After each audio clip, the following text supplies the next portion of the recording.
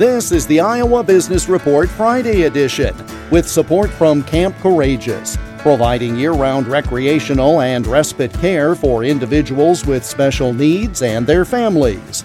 For more, go to campcourageous.org. The U.S.D.A. this month awarded the Iowa Soybean Association a multi-year $95 million grant through its U.S.D.A. Climate Smart Commodities program. Iowa Soybean Association President Randy Miller says the money will support the 12-state Soil and Water Outcomes Fund, founded by ISA.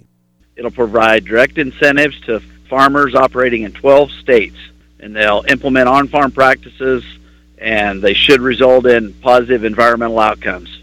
About 2 years ago, the board of directors decided to start the Soil and Water Outcomes Fund to work with partners in watersheds to develop outcomes from conservation practices.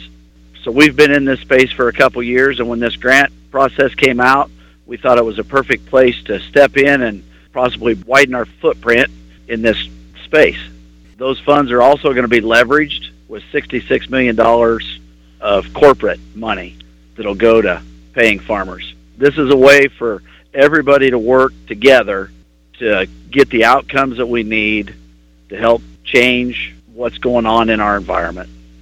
More on this grant and the overall initiative on the Iowa Business Report this weekend on many of these stations. The Iowa Business Report is presented with support from Camp Courageous near Monticello, Iowa. This year's car raffle fundraiser is now underway. For information or to purchase tickets, go to campcourageous.org.